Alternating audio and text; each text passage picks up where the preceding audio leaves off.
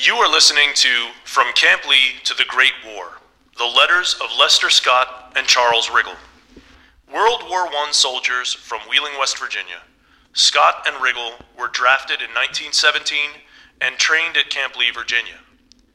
Lester Scott served as a wagoner, mule team driver, in the 314th Field Artillery Supply Company, Battery A, 80th Blue Ridge Division in France.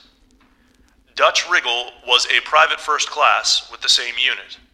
These are their letters home. Sunday, November 25th, 1917, Camp Lee, Virginia. Dear Sister, I will try to answer your letter which I received last evening. Glad to know you are well. I am just fine. I weigh 184 now. What do you think of that? Well, I guess some of us will get to come home for a furlough through holidays. I guess some will get to come for Thanksgiving. I put in for a pass for one, but I don't know whether I will come or not, for we only get about 8 days. I may take you on a surprise, I'm not sure yet. Some of us were asking for a transfer to France today, and the top sergeant told us it was absolutely useless, for we would be there soon anyway. The boys that were transferred are still in camp. They are in infantry. Some of them come up to see us this evening. Suppose you think I am lonesome since W.T. left, but there are boys here I like better than I do him. We got some more pictures taken today of the boys that are in our square room. We'll send you one when I get them. There are only about 50 in our company now, and only 5% can come back at once. I haven't heard from Cleo anymore. Let me know if she comes home. You wanted to know what I was going to do Thanksgiving. I'm going to get my teeth fixed. I got one pulled. I only have 2 to fix. I have took out $5,000 insurance. If I keep on, I won't have much left. That was some letter that Jess Hewitt wrote. I saw it too. I see the Turkey Run news too.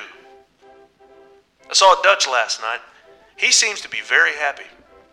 I guess he is coming home for a while, but don't know when. He don't think he will have to go to France. The most of the boys want to go. If we do go, we won't get to write and tell anyone. If we were going tomorrow, we wouldn't know it now. We only have to go 20 miles from here to start. Tell Dad and Jim if I was out there, I would show them how to husk corn. It is too late to husk corn now. It snowed a little bit here Saturday, but it wasn't cold. I just wear my shirt. Well, I haven't much to say. I will write twice a week now.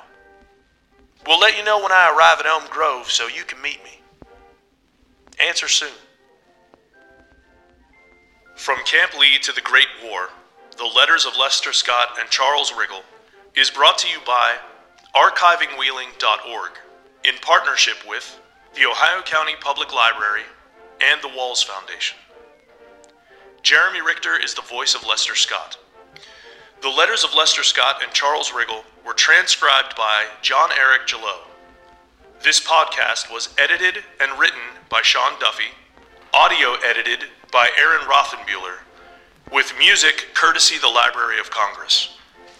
Many thanks to Marjorie Ritchie for sharing family letters and the stories of her uncles, World War I soldiers from West Virginia. Thank you for listening to From Camp Lee to the Great War, the letters of Lester Scott and Charles Riggle.